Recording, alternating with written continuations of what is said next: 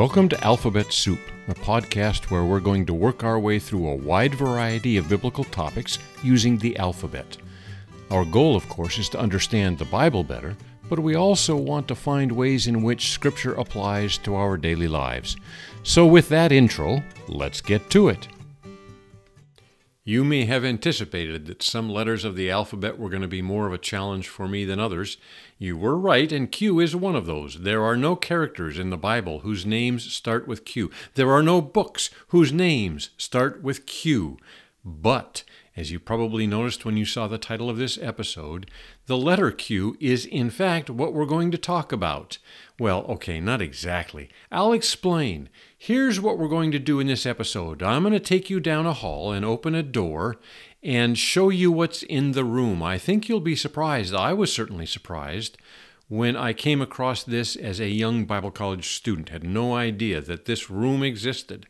I don't expect that you will ever go in the room. I just want you to know that it's there, that there are people doing this kind of work. And then at the end, we're going to ask the question, what does what's behind door number 6 have to do with me and how I view the Bible? Because that's the part that I think is significant. So bear with me. I'm going to show you something, at least that's my goal, is to explain something that's been going on for, 150 years, and then we'll look at its relevance for how we understand the Bible.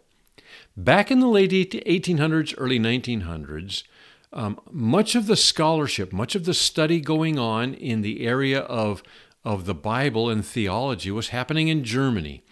German scholars were thinking about things that, frankly, nobody else was. Nobody had up until that point, and nobody else was. And once they sort of laid the foundation for this kind of Bible study / research, others took it up and ran with it.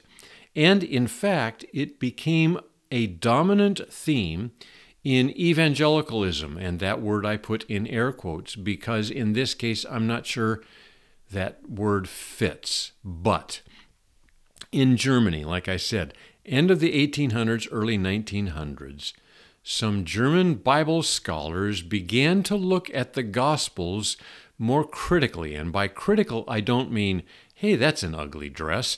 I mean critical like a movie critic. They began to look at the Gospels and notice some of their specific features and analyze those the way a movie critic watches a movie. You and I go for entertainment. They look at all kinds of things, cinematography and so forth, okay? These guys decided to do that with the Gospels. You're probably aware of the fact that the first 3 Gospels, Matthew, Mark, and Luke, are called the synoptics. That is a word that means literally syn, the same as in synonym, and optics, to look. Matthew, Mark, and Luke look, say that 3 times fast, at the same things from Jesus' 3-year public ministry. John looks at entirely different things. He's sort of out there by himself. And he explains at the end of his gospel why he has chosen the events and the sayings that he did. But we're not going to go there now. What we're going to observe, as these guys did, is that Matthew, Mark, and Luke are synoptics. They largely look at the same things that Jesus said and the same things that Jesus did. However, there are some differences between them. And these guys decided that they were going to look critically, closely, analytically at the similarities and differences. And when they did that, they ended up with what's called, here's our first term, the synoptic problem. And that became a key term in the study of the Gospels. The synoptic problem is, how do we explain the pattern of similarities and differences between Matthew, Mark, and Luke? I said they're synoptics. They look at the same stuff, and they largely do. That said, you know what? In some ways, the differences are as striking as the similarities. 3 guys that wrote over several decades in 3 very different geographical areas came up with Gospels, with accounts of Christ's public ministry that have a pattern of similarities and differences. For example, When you read Mark's gospel, you will probably notice that there are no parables. In fact, there are no teaching sections like the Sermon on the Mount or the Olivet Discourse, or, like I said, these parables. Mark's gospel is one of action. His favorite word is immediately, that occurs, something like 20 times in his gospel. He says Jesus did this, for example, turning the water to wine at the wedding in Cana. That's an action, huh? In biblical studies, that's called a narrative. It is the telling of something that Jesus did. And then he'll say, and immediately he, and go on to the next thing. And after he's told that narrative, and immediately Jesus went, and that's how that's how Mark's gospel moves very quickly from one narrative, one action thing, to the next. No teaching blocks. In Matthew and Luke, you get narratives, but you also get what are called sayings. And that's just the term that they use for teaching and dialogue. For example, in John's gospel, now I'm going outside the synoptics, but you get the discussion between Jesus and Nicodemus, or Jesus and the Samaritan woman. If you took that and put it back in the synoptic, that would be called sayings material. Sermon on the Mount, Olivet Discourse, all of the parables, these are called sayings material. And in Matthew and Luke, you get both narrative and sayings.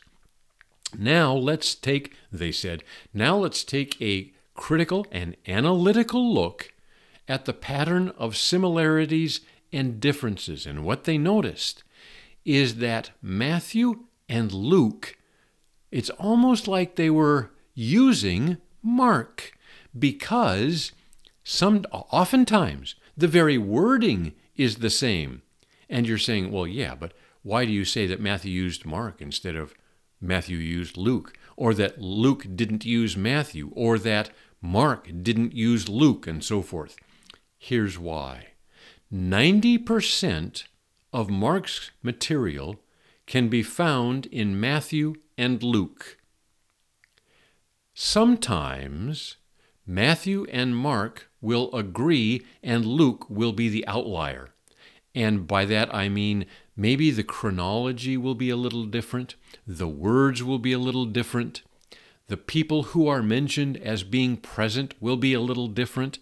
Sometimes Matthew and Mark will agree and Luke will have some variation, include something that isn't in the others. Sometimes Mark and Luke will agree and Matthew will be the outlier. But it never happens that Matthew and Luke agree and Mark is the odd man out.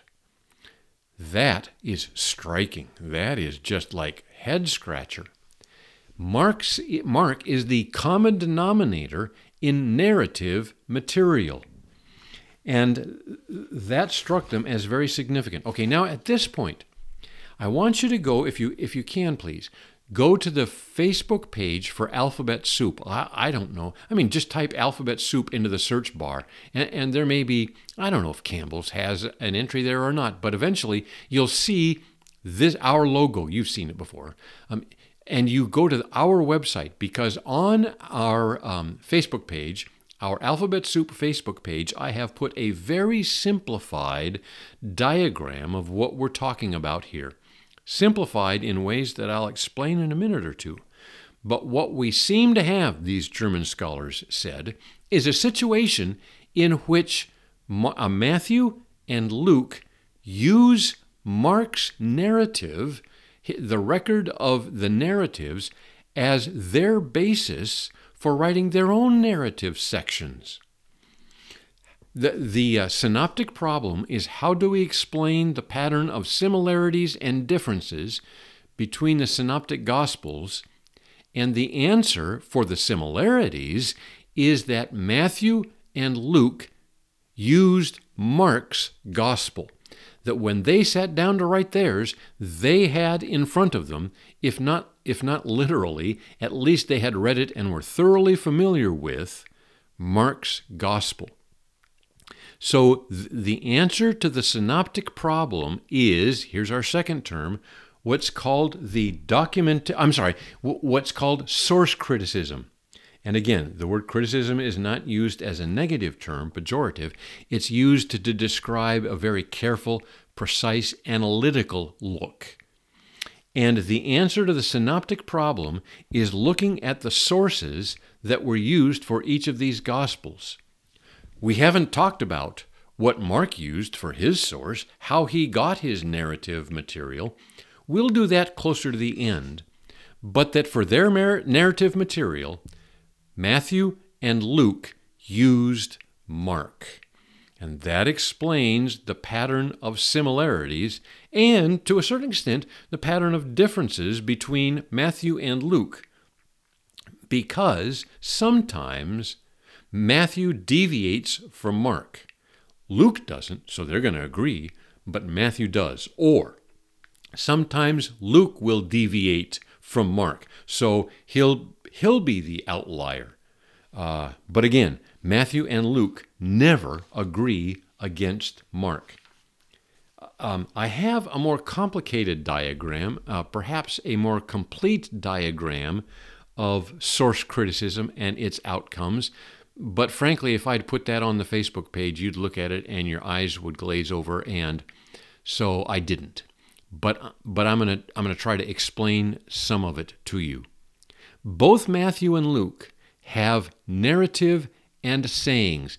I said sayings. Sometimes it's also called discourse. Both Matthew and Luke have sayings material and discourse material. Matthew has 46% sayings. 46% narrative, which he draws from Mark's Gospel. 46% in Matthew. Luke has 41%, very close, 41% narrative. He draws it from Mark's Gospel. Mark is the common source, this theory says, for the narrative material in Luke and Matthew. Matthew has 20% of his material that's unique to him. Luke has 23% of his material that's unique to him. But Matthew and Luke have 24% and 35%, respectively, that is shared between them, and that's sayings material or discourse. So again, we're talking source criticism. We've talked about the synoptic problem. How do we explain the pattern of similarities and differences? And that led these guys to what's now called source criticism, thinking, where did these three writers get their material? What was their source, or what were their sources? And the answer is, Mark was the source for the narrative material, for reasons we've just explained. What was the source for their discourse, for their sayings material? Because Luke and Matthew agree a lot of the time. They agree like almost 20-30% of the time they agree in their sayings material. And by agreement, I mean what was said, sometimes down to the very words. Who said it? Who was present when it was said? And how much they record. Now, for example, the Sermon on the Mount in Matthew is much longer than it is in Luke. The Lord's Prayer, again, you see this is sayings, this is discourse material. The Lord's Prayer is slightly different in Matthew than it is in Luke. Neither of those things occur at all in Mark, because Mark is all narrative. But when the Olivet Discourse occurs in both. However, Matthew's is a little longer, has a little more detail. That said, they largely agree in what they both have. Matthew has more. But when Matthew and Luke have the same, it is just the same. Often down to the very words and the way that it is put together, the order in which it is said. How do we explain that pattern of similarities? And the answer is, you ready? Q. And in this case, Q is an abbreviation for a German word, Quelle. I'm not sure I'm pronouncing that right.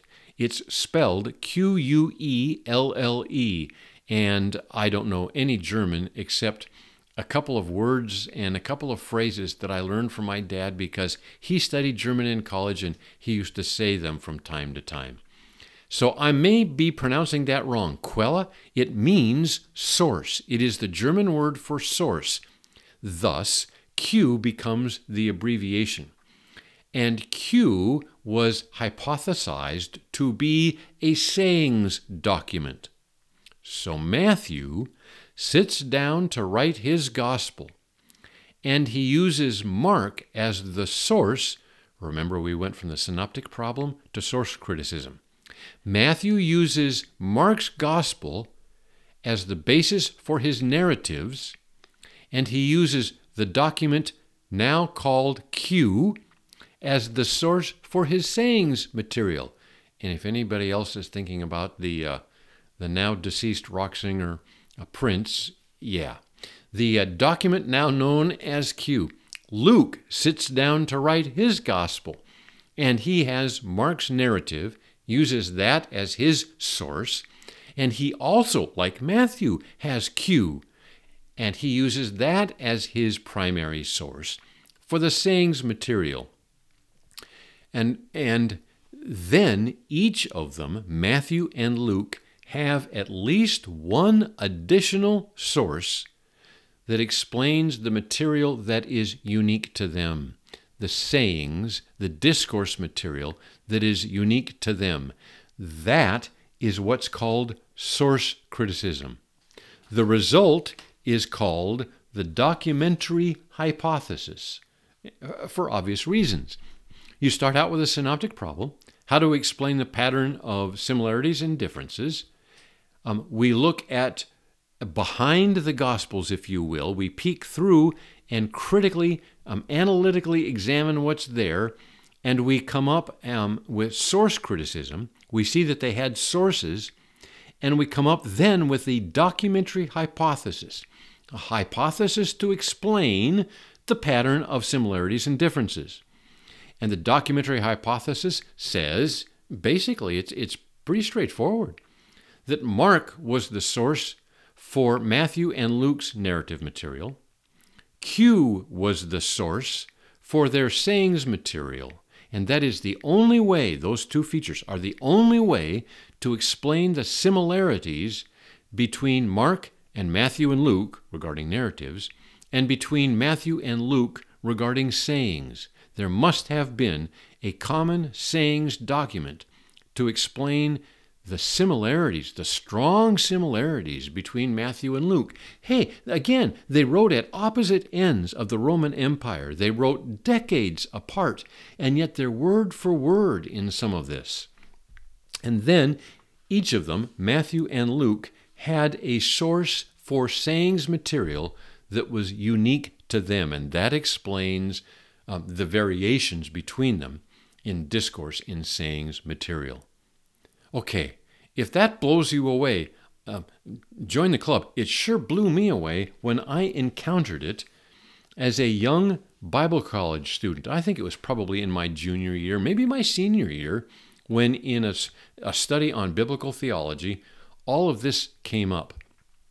And I have done a very cursory explanation. Like I said, I opened the door. I've thrown open this door and given you a quick look on the inside, and I've done that with only verbal and referred to the chart that is on our Facebook page. There is lots more because, as often happens in this kind of area, a handful, I'm talking 2 or 3 guys in Germany, sketched this out. The next generation of scholars said, okay, but wait a minute. Let's take a look at the unique material in Matthew, and let's take a look at the unique material in Luke. And they came up with additional features. So, for example, they looked at Matthew and his unique material, and they hypothesized on what sources he had. Where did they come from? Did they come from Palestine? Did they come from the area of Judea? Or were they characteristic of Roman expressions? And this sort of ballooned until after a while. You don't just have Mark and Q. You've got Q 1, 2, 3, 4, 5, 6, and you've got other things going on, and Luke is over here doing this, and the hypotheses grow and grow and grow. So again, it's a very simplified explanation of what Q is about. What's noteworthy is that this became accepted. That what happened is everybody said, well, obviously, look at the work these guys have done. This is stellar. This is brilliant. This is how it happened. That the documentary hypothesis is not just one of, but the only way to explain the pattern of similarities and differences between the Gospels. And it migrated from Europe, from Germany into Europe, and from Europe to the United States, and this became the norm. And if you pick up a book that was published anything more than 25 years ago, from let's say 1900 to maybe the year 2000, and you look at what it says about the Gospels, it will be the documentary hypothesis. It will talk about Q. It became the norm. It became the accepted view for how we got our Gospels. That's how quickly this spread. Now, this made some people uncomfortable. I don't know if it makes you uncomfortable. When I first heard it, something didn't sit quite right about all of this. So here's what I want you to do. First, I want you to, if you use a study Bible, I want you to take a look at the introduction, that section above Matthew, and see if you find any hint in that study Bible's description of the Gospel of Matthew and any hint or reference to the documentary hypothesis as we've discussed it. Do the same thing with Mark and Luke. Or if you've got hanging around your house a commentary or any article about the Gospels, see if the documentary hypothesis shows up. I'm going to bet that depending on how old your study Bible is or how old your commentary is, you will read something about Q, about the documentary hypothesis. And it may not be as open, as overt as this has been, but after our discussion here, you may recognize it in what you read. Secondly, the second thing I want you to do is to make sure you listen to the second part of Q is for Q, because we're going to take our own critical look, this time at the documentary hypothesis, and see how it holds up and see what it says, what its implications are for our view of Scripture. With that, let's take a break, go get a cup of coffee or whatever, but let's go on to part 2.